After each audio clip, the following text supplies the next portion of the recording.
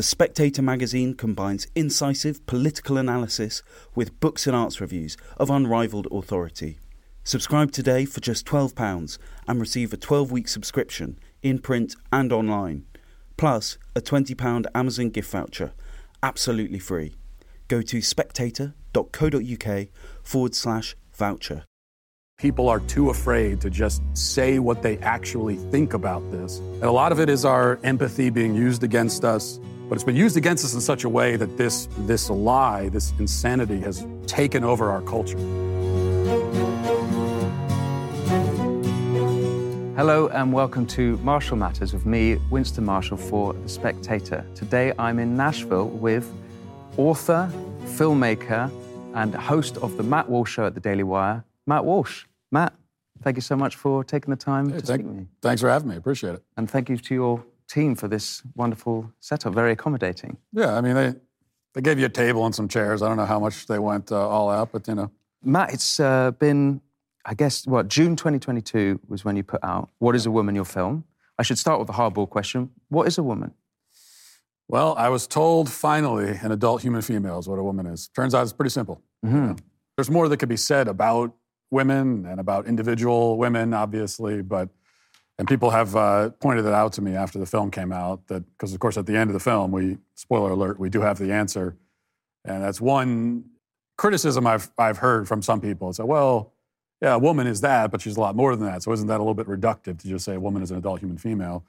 And of course, there's a lot more you can say about an individual person, but we need to have the simple biological definition in place first, mm-hmm.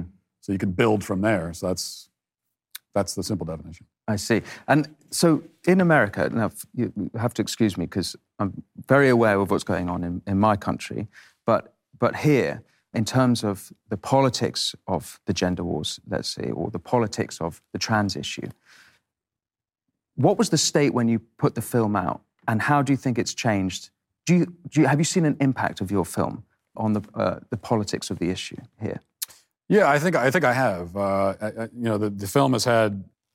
Very glad to say that the film has had even a larger impact than we expected. We knew when we were filming it, especially once we started getting footage, we knew that we had something. We had something special. But it's had an even bigger impact than I expected. It's not just the film though. There's been an organized pushback finally against this gender ideology madness. Of course, I'm part of that. The film's part of that, but we're not the only ones doing it. And I think over the last 6 to 8 months, it seems to me the pendulum is swinging a little bit in the other direction, and I think that the team sanity is picking up momentum. So what does that look like? What does the pushback look like? Well, it's on different levels. There's, of course, legislative level. Now we have in Tennessee, they're passing a law that bans the mutilation of children, the gender transition of children. Several other states have already passed laws. A bunch of other states are debating laws. Now, you go back a couple of years ago, it didn't exist. There was no effort at all to even ban the mutilation of children. And now it's become, at least, if you're a conservative, if you're a Republican, it's an issue. And there's unity around the issue. So that's the legislative piece. And also, I think, and this is a little bit harder to quantify, but I think culturally, I've noticed in the last few months, people in general seem more willing to just be honest about how they feel about all this stuff. Because the fact is that most people, when a guy that looks like you or I walks into a room and says, I'm a woman, most people think, well, that's absurd. Of course you're not. But for years, people have been convinced to suppress that normal reaction and instead sort of cooperate with it or entertain it, humor it. And that's had a disastrous impact. But it seems to me that recently that seems to be changing a little bit. More people are willing to notice that the emperor has no clothes. I'm curious about whether it's really most. And so, for example, in Britain, at the polls, we just saw with Nicola Sturgeon, I was telling you this before we were recording, she went down 6% in the polls because she wasn't able to stand up against the male who was in the female prisons, the male rapist. But in this country, my impression has been that it's actually split quite down political lines. In fact, I'll add to that. In Britain, it's split parties, that you have members of Labour Party, traditional leftists who fall on a different side. And similar to how Brexit was, it wasn't a right-left issue. It split both parties, Brexit or Leave or Remain. And I think there's a similar thing happening in Britain on this issue. And I wondered here in America, is that the same thing? Are there conservatives who, has it split the conservatives? Has it split the liberals? Or is it sort of more a liberal versus conservative issue? I mean, broadly speaking, it's liberal versus conservative, but the progress has been in that, the people on the right, most of them now are willing to speak out against this, whereas for a long time, even people that were on the right and who saw it for the madness that it is, many of them weren't willing to say so because they were afraid, they were just afraid. They were afraid of being called a bigot or what have you. Mm-hmm. So it's still broadly a right versus left issue, but I think, and again, hard to quantify, but I think that the majority of people who identify as liberal don't really buy a lot of this. This to me seems to be something that's being pushed by a very loud minority and then by our institutions. Our institutions are totally, when I say institutions, I mean academia, media, government, Hollywood, the medical institution. They've fully bought into gender ideology completely. Is that changing? I hope so, but not. But if there are any changes, they're relatively imperceptible right now. I think that there are more doctors that are coming out, but still not very many. You see some people within these institutions, small minorities that are willing to speak out, but for them, the consequences are much more dire. I mean, if you're a doctor and you come out and say, no, we shouldn't be doing this to kids. No, a man's a man, a woman is a woman.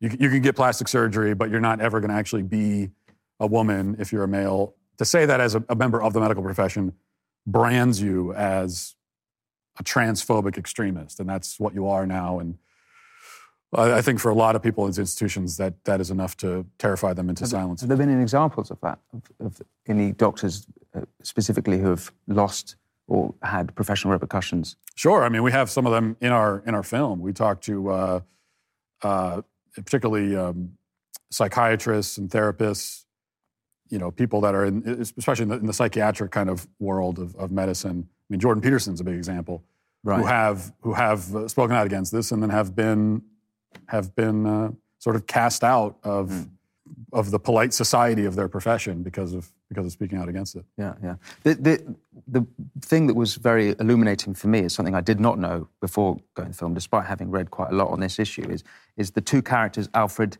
Kinsey and John Money. What's the story with those guys, if you wouldn't mind reminding? Sure. And the thing is, I think for a lot of people, it seems like this stuff came out of nowhere, 8 or 9 years ago. Maybe it came out of nowhere right around the time that Bruce Jenner came out as Caitlyn. And that's the first time that it became an issue in the eyes of the general public, I think. But it existed before that. It pre-existed that. And so if you want to find the exact starting point, you can kind of decide how far back you want to go. So a little bit of it's slightly arbitrary because no matter where you go, you say that's the starting point. Well, people influenced those people. So, but I think that a landmark moment, if you want to look at landmark moments, you can go to Alfred Kinsey and John Money. And these were psychiatrists and so-called sexologists in the mid-20th century. Alfred Kinsey was, his big idea was that human beings are sexual from birth. Even babies are sexual creatures. And he had these, we talk about in the film, he had these horrific, unimaginable experiments that he conducted to try to prove this, which really the experiments involved simply just raping children. And so and that was kind of the beginning of what we call comprehensive sex education. And a lot of the stuff we see in the schools now, things that like in Florida that they're trying to get out of their school system, well, that traces back to Alfred Kinsey.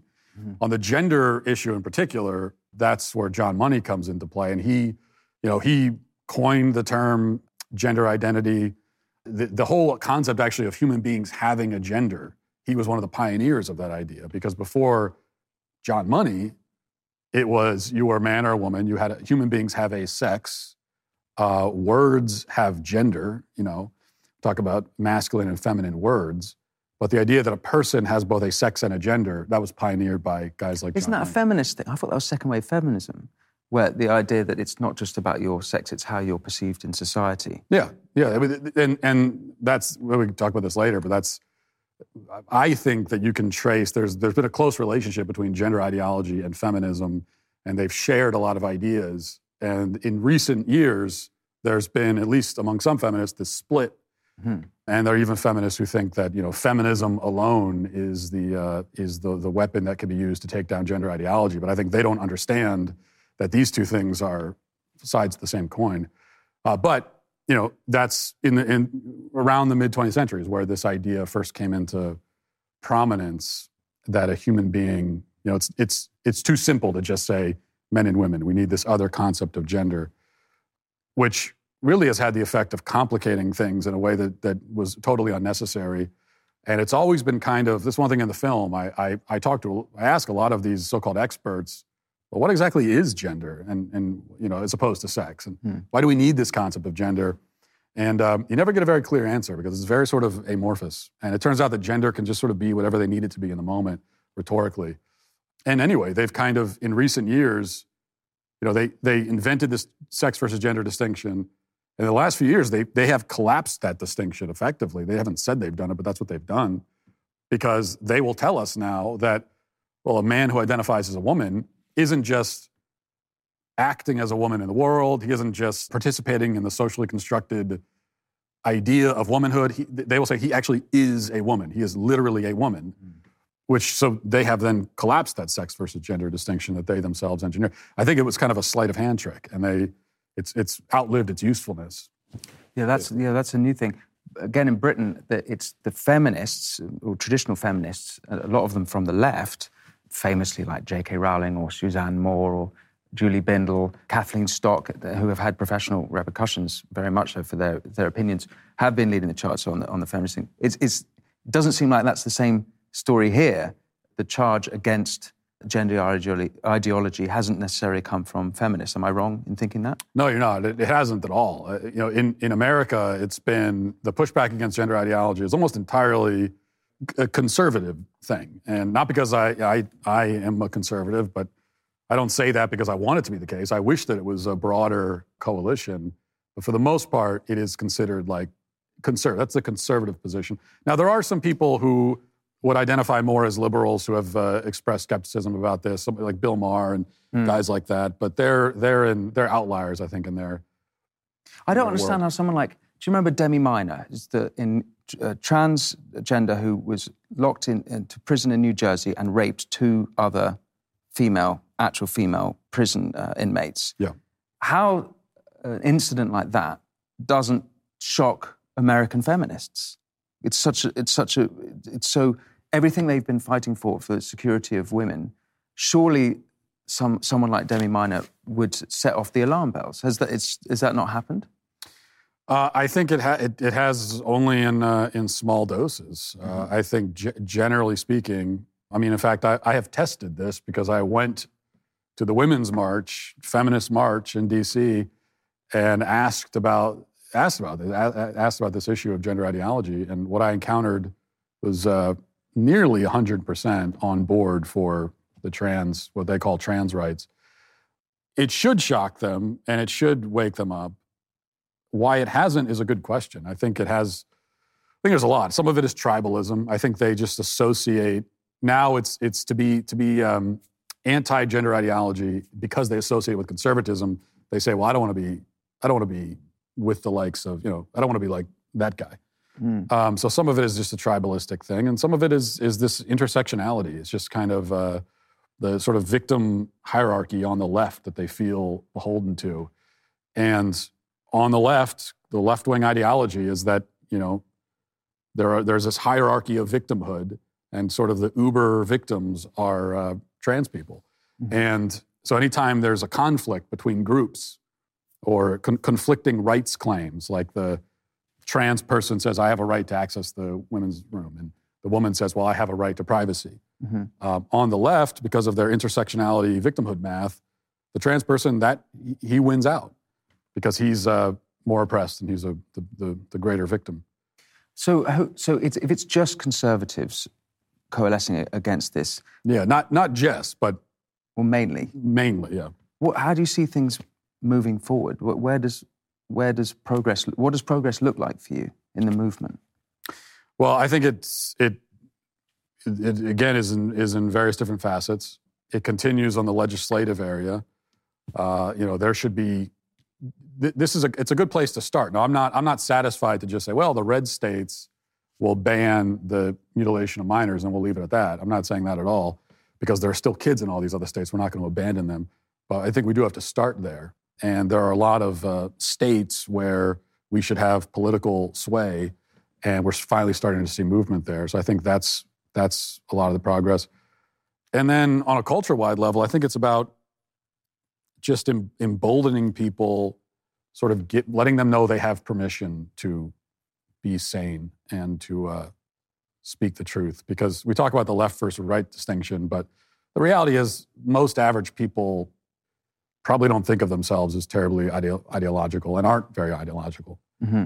And, if you're a dyed-in-the-wool leftist and you're all into the intersectionality, it's going to be very hard to reach those people. But I think there are a lot of people in the middle, sort of, who can be reached. Are there people?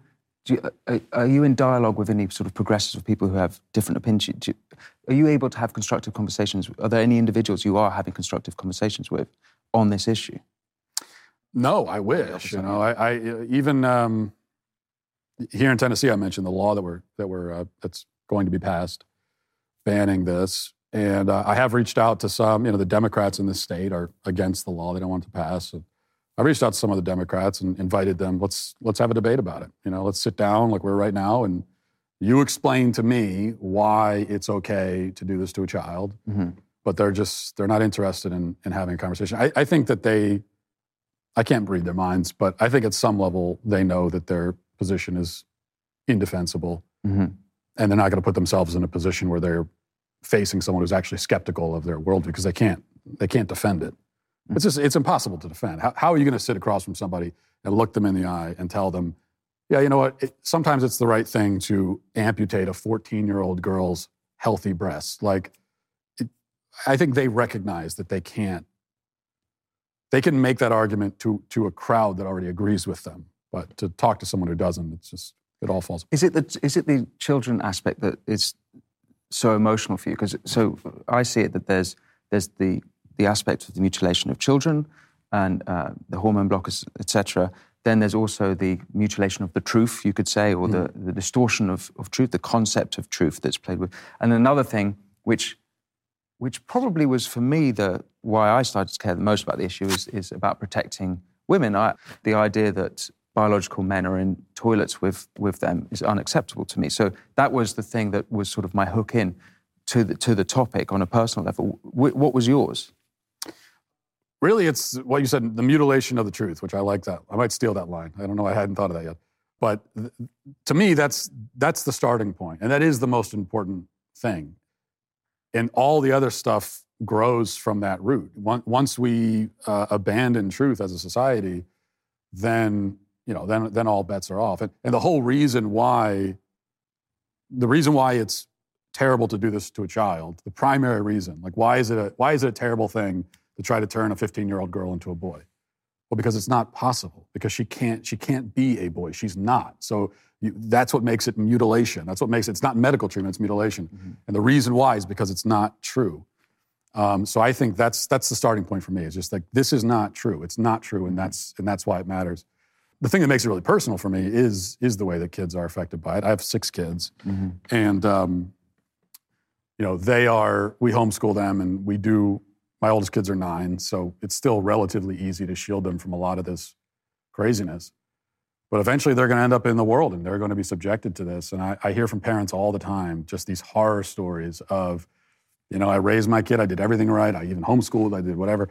And then one day my daughter at 16 comes home and declares that she's a boy. And from that moment, it's just she is devoured by this cult almost overnight and becomes unrecognizable. She wants nothing to do with us anymore. I've heard the story so many times, and it's terrifying. It's horrific. It's. I think as a parent, it's like a fate worse than death in a lot of ways. You're losing your child.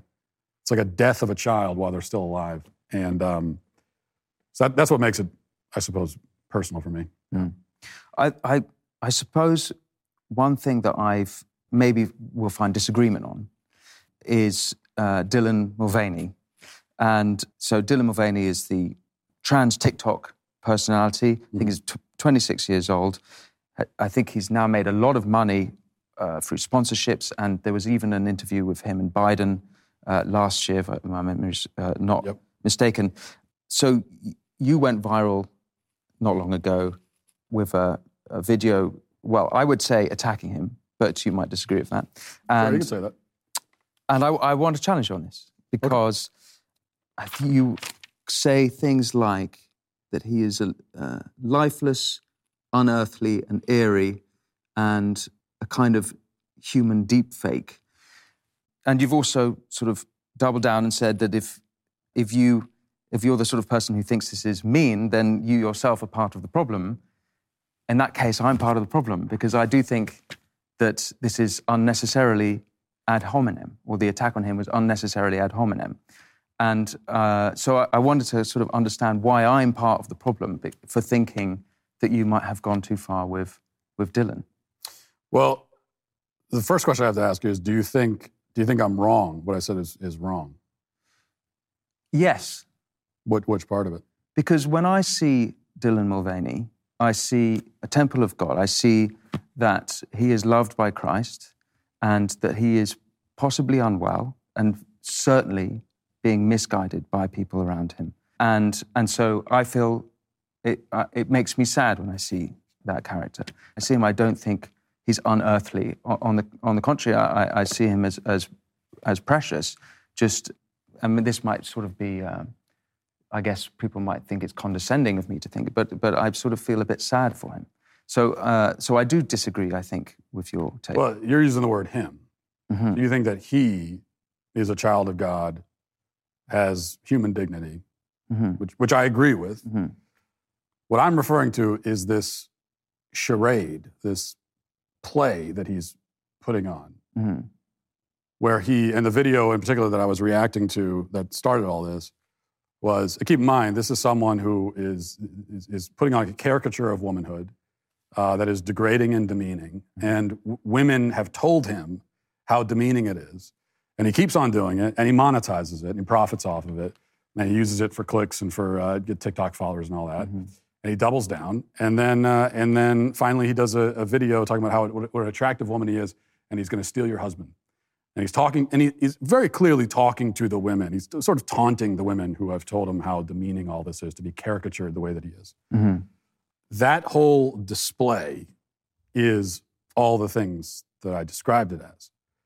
And what makes it unearthly and eerie and all the words that I use there, is that he is a he. He's a man, okay?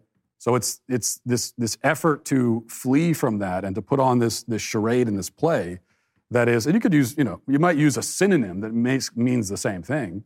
It's disturbing, it's ridiculous, right? I mean, it's all those things. Well, I think the difference is that you could say the display or that particular video was maybe you found it threatening. I saw it, I didn't find it threatening, I just thought it was sad. But if let's say you think that the video or the display is itself threatening, then you can criticize the video and the display.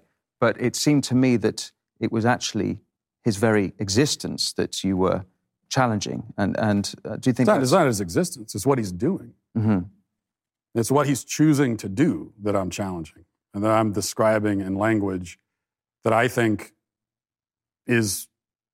simply captures what he's doing. It is a simple description. Mm-hmm. Ad hominem would be a description that's out of bounds, that doesn't apply, that's said just for the sake of being insulting. I'm saying it because it is just true. And what I think, and the reason why I say that this reaction of, well, it's mean, is part of the problem, is that this is, in fact, how we have gotten to this place in our culture, because people are too afraid to just say what they actually think about this. And because we've been so afraid, and a lot of it is our politeness, our empathy being used against us, but it's been used against us in such a way that this lie, this insanity has taken over our culture. this emotional manipulation of, well, you can't say that because it might really hurt their feelings and what they might hurt themselves. It's that's what it is. It's an emotional blackmail.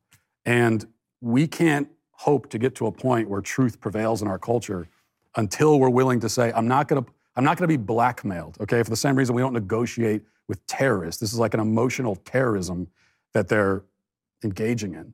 And so we have to say, as rough as it might sound, we're not going to play that game. You're not going to manipulate us. Here's the truth about what you're doing. Mm-hmm.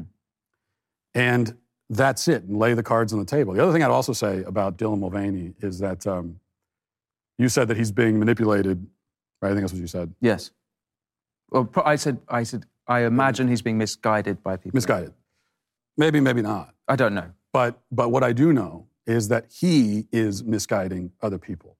Okay, so what got him to this state, I'm not sure exactly. But he is manipulating and misguiding. He is now a proponent of this thing. Mm-hmm. So he's not just Dylan Mulvaney. He now wants to recruit other people to be Dylan Mulvaney. Okay, he wants to do that with my kids and anyone else's kids. That's why he's at the White House shilling for gender-affirming care for minors, which is, in other words, mutilating and castrating children. So once you do that, you're engaging in politics, you're a public figure, you are now a representative of this idea. That also gives me even more, I believe, moral license to be brutally honest with you. Especially as a father, when I perceive you as a threat to my children, which the proponents of this movement are, then I'm not going to apologize for any language that I use in opposing that. Do you think that it's possible to sort of have a non-binary approach where it's not so drastic all the way? So another way of thinking a bit be those people who are unsure about the issue, or it's quite an intimidating issue if you're coming into it. I remember when I first came into it, it's puzzling, the language is new and weird, and if their first entry point is to see you going after... Now, I agree, he's in the public domain, so his ideas are up for scrutiny. And in fact, if you go into the public domain of ideas, it's totally... Not just his ideas, his appearances too. Because he is making videos, and again, profiting off of them, monetizing them, where he's saying, what an attractive woman I am. Look at me, I'm going to steal your husband. Mm-hmm. Okay? You have now entered... You have not just your ideas, you have entered yourself and your appearance, okay? And so I'm allowed to respond to that. Even if it was a public figure, if someone comes up to me and says, aren't I so attractive? I'm going to answer you honestly. Don't ask the question if you don't want an answer. But especially if you're doing it on a public stage, then you have now, you have sort of entered that into evidence now. You've brought that up in the court of public opinion. You've entered that conversation, mm-hmm. and so now we're going to have it. But I know I just cut you off. I didn't mean to cut you off. Well, go ahead. Sorry. Well, I still would land. I'm not fully convinced in your direction, because I think that in the public discourse, and particularly as you are clearly a man on a mission, feels very passionately, and I happen to agree with you on a lot of this on this topic about that we are, as a society, your society and my society, are really going off course, and it's hurting children. And so if the objective is to bring people on side, and the objective is to change the course of society, how best do we achieve that? Do you think that video of you and you're doubling down is going to achieve that end? Do you think it will work?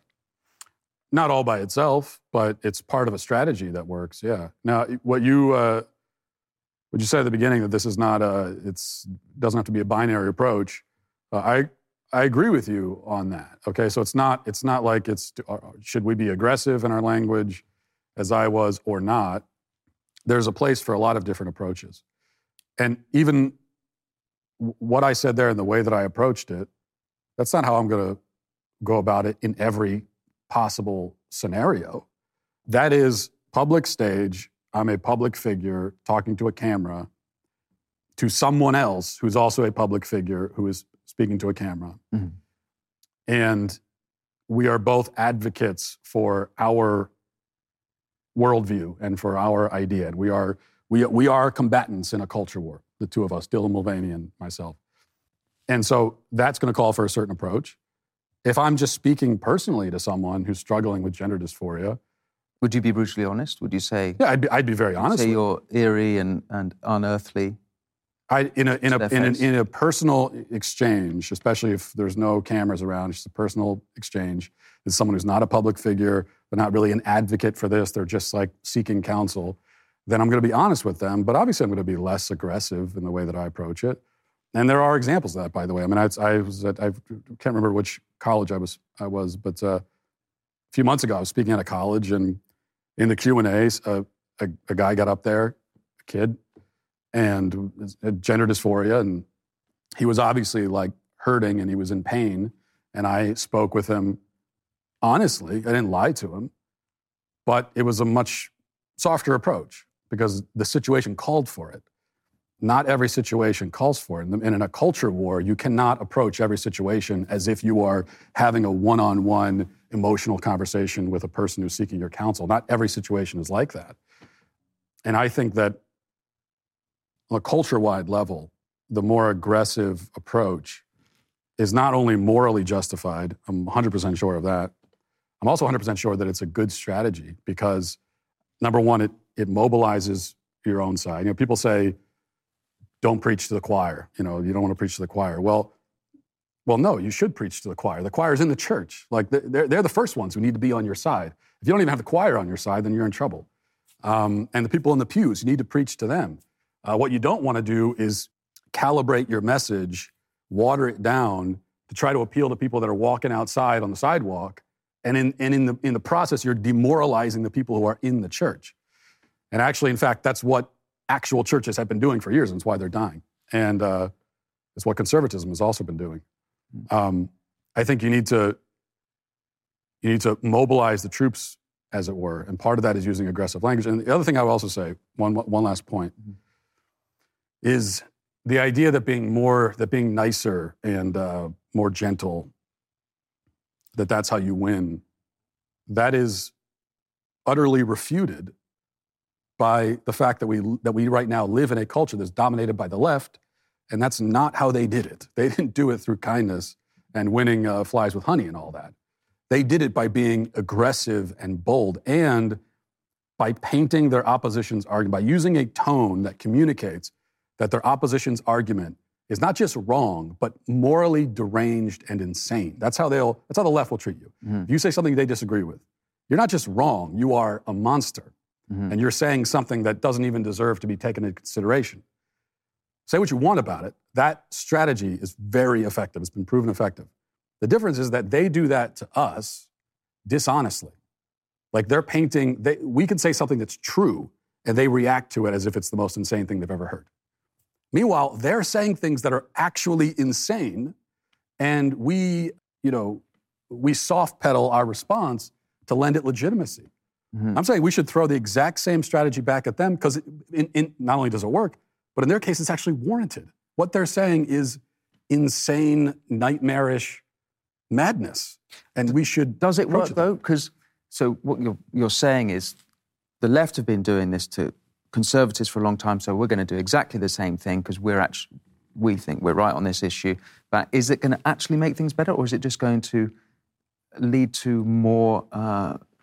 Isn't it just thesis and antithesis instead of the synthesis? You're adding fuel to the fire that's going to escalate the situation rather than de-escalate. And is there sort of a putting your arm out across the aisle type moment that's possible, or do we need to double down? Is that maybe. That's why I'm talking about this binary. I'm not totally convinced that the way to oppose it, and that's why I think you were very effective in your film, What is a Woman? Because it's a fun film. You let everyone speak for themselves, and so the audience makes up their mind. So it's actually very effective, and actually almost I would say that is the non-binary. That's the middle. I know you created the film and you edited it, so in a sense you had a control, but actually it was that I'm sure would have had a lot bigger impact in trying to bring people who were unsure, who didn't understand the issue, onto understanding it from how you see it. So I can see that as effective, whereas this, I worry it would actually push people away. Well, that's why I say you're not going to have one strategy for every given situation. And for a film, we decided early on that the most effective thing for a film, in particular, we are also making a piece of entertainment. We want it to have an impact, but part of having an impact is for it to be effective as a piece of entertainment, which is something that I think conservatives often, that's where they tend to fail when they try to make missional sort of pieces of content, where they put the mission way ahead of the actual entertainment value. And then you just end up with a sermon. So we didn't want to do that. And so that's what we decided to do with What is Woman. But also make no mistake that this was not, no one is pretending that this was actually an objective exploration of the issue, as if I was like a neutral observer. I didn't have a point of view. I did. Like I had an intention in mind. I wanted to do something. This was also a salvo in the culture war. And it was intended to be. And we had a certain strategy and we executed it. But different strategies call for different things. And when I'm speaking, when I'm doing a podcast, and I'm giving my point of view, and I'm again addressing someone who is someone on the other side and is a powerful, in their own way, advocate for that position, I'm not going to take the pose of someone who's neutrally asking questions. I am aggressively meeting it head on. To your question about is there a moment of extending a hand? I think no, there's not. There is no compromise on this issue, because either men are men and women are women or not. Either biological sex exists or it doesn't. Either it's possible for a man to become a woman or not. Like this is a binary choice. It's either yes or no. And any compromise in the middle, when truth compromises with falsehood, any compromise is a victory for falsehood, because any step you take away from the truth, you are now in the realm of falsehood. It might be degrees, it's like some ideas are crazier than others, but it's still false. The worry for me to hear that is that I've just come from New York, surrounded by progressives. They believe that they are speaking the truth. So if everyone thinks they're speaking the truth, and I don't think putting your hand out means that you're agreeing to necessarily to what the other person says, but you're agreeing to enter into good faith discussion. And what I worry about being in and out of your great country is that the concept of truth, there's just two truths, there's two realities in this country, and I don't quite see how they're reconciled. Do you see how they're reconciled? They don't. I agree with you. They can't be reconciled. But that's because there's only one truth. And a lot of people that are saying that, well, this is my truth, they're just wrong. And that's it. And the only harmony that's possible is for them to come over to the side of truth, or for people on the side of truth to go over to falsehood. Like that, there's no, they're the two sides, and then you have this vast canyon in the middle. And so there's no meeting in the middle. You try to meet in the middle, everybody just falls in. But there is a potential for unity, but it involves one side just giving it up and going to the other. And I'm not. That's possible? Well, yeah. I mean, it's possible. It's Do you possible. think it will happen? Not anytime soon. I mean, this is a generational struggle. But I have my flag planted on what I know is the truth, and I'm not leaving it. I'm not going to walk an inch away from it. And so, if you want to be united with me, you need to come to me. That's I will extend my hand to bring you over here. I'm not going to meet you in the middle. I'm not going over there. I'm not even going to walk an inch towards you. And I do think that generationally, on a generational level, we can achieve victory that way, or not. I mean, it's not guaranteed. And so maybe eventually those of us who are standing next to that flag, we're going to be standing there completely alone and isolated as the losers in the great cultural struggle. And if that happens, I don't think it will ultimately, but if it does, it does. But we haven't given up the truth. There's no victory. There's no victory. No real victory is possible if you abandon the truth. Well, I want to ask you also about the state of conservative media and free speech, actually, in your country. Of course, the country where free speech is enshrined in the Bill of Rights and the First Amendment. And yet, we saw in the Twitter files that conservative voices are muted, or trends blacklisted, or shadow banned. And also, there was a story last week about Global Disinformation Index, which is It's partly funded by the US State Department, where they list problematic, or I think that the term they use is riskiest media companies, and the Daily Wire being one of the most. It included the New York Post, who published and had the Hunter Biden story censored. And being at the Daily Wire, I wondered how it feels from the inside. Do you feel like your voice is being censored, and what does that mean practically speaking for your work? I certainly feel the attempts. We feel the attempts to suppress, and it comes under the guise of often comes under the guise of fact checking, combating misinformation. But we know that when they talk about misinformation, they just mean information that they don't. When the powers that be say misinformation, they mean information that is inconvenient to our narrative. Is what they mean by misinformation. It's such a bizarre term because you just mean propaganda. Like, what is it? It's just a new word for fake news or for propaganda, but it's used by... Yeah, allegedly it means something that's not true.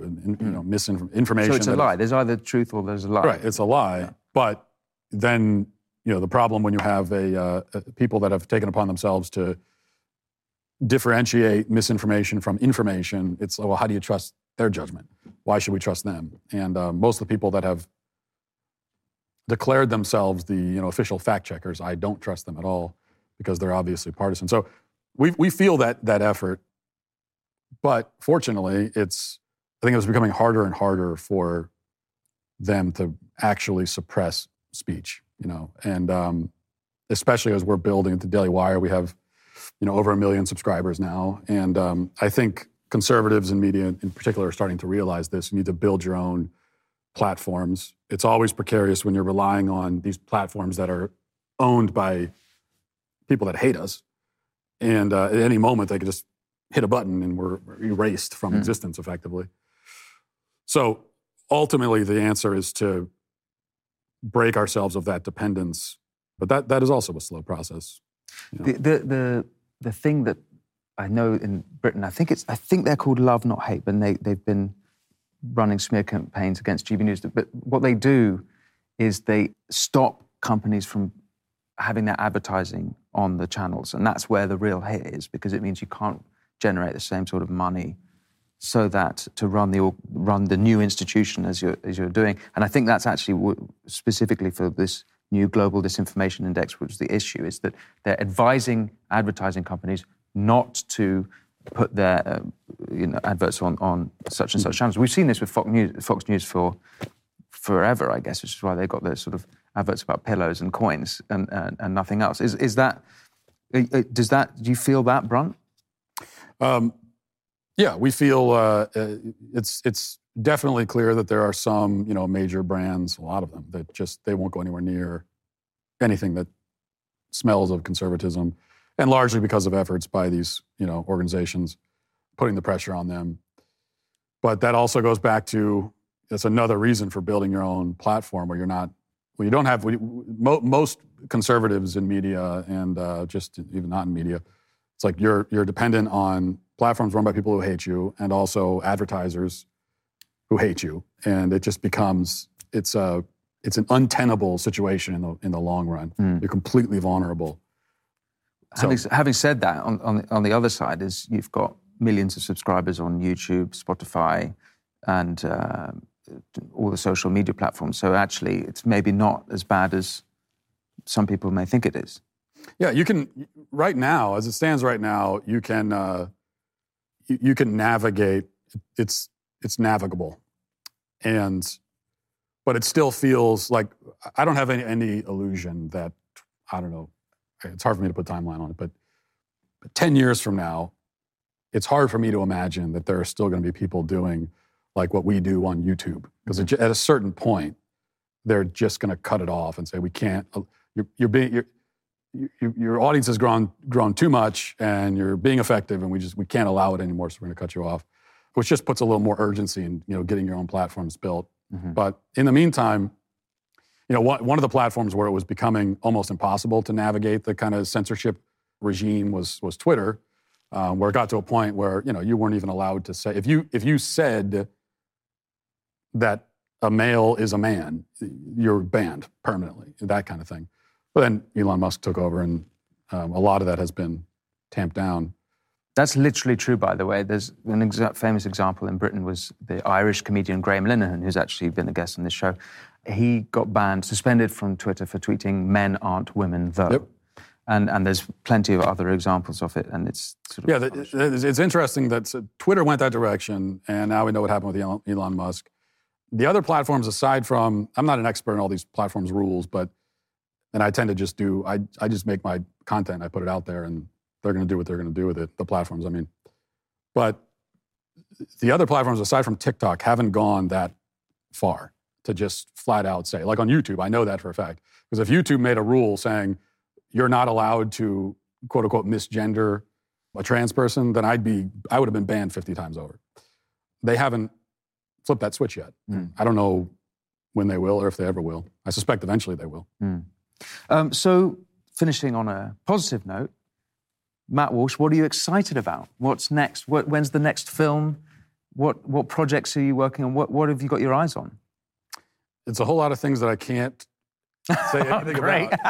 But I will say that, last year was, it was just an incredible year for me personally and for the company. And because of the film? Because of the film, and we were just, how many people watched it? Do you know what the views are now? I don't know the exact number of people. I can say that in the first, just to give it I think the best frame of reference is that when the film came out, we had 600,000 subscribers to Daily Wire. Within a month of it being out, we were up at about 900,000. So we grew by 50% in a month because of the film. Yeah. And certainly millions have watched it. And then really the major impact of the film, I think, has been all these clips that are out there, been viewed tens of millions of times, if not more. So that was a great year. But also just getting out and holding rallies and showing up at school boards and just actually being out sort of on the street, mobilizing.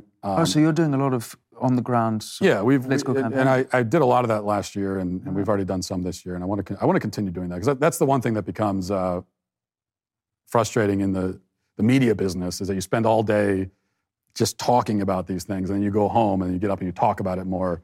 And at least for me, it becomes... It's like personally demoralizing if that's all you do. I need to be out there actually actively doing something. And so what does that look like, being out there actively? You're at the state capitol? Yeah, meeting? Just a few examples. We had a big rally here in Nashville a couple months ago against child mutilation. We had thousands of people show up. I believe it's the biggest rally in the nation on this particular topic that's been held. Against what specifically? Against the transitioning of minors in the state. And then shortly after that, they introduced the bill to ban it. So we had a real impact there. I felt good about that. I've gone to school board meetings to speak out against various forms of indoctrination that go on in the school boards. And that's impactful. And also making the film was something that's beyond just, you do a podcast and you say a lot of things, and then people watch it, and hopefully it makes some kind of impact, but then they forget about it 5 seconds later, and you're churning out a lot of content that's forgotten very quickly. But to be able to make a piece of content that people will actually remember months down the line, and hopefully years down the line, is a lot more fulfilling, I suppose. Hope to do more of that. But you can't tell me exactly what? No, I cannot say a single word. Okay, well, I better pay close attention. Yeah. Matt, stay tuned. Thank you so much for taking the time. Absolutely. To speak with me. Thank you.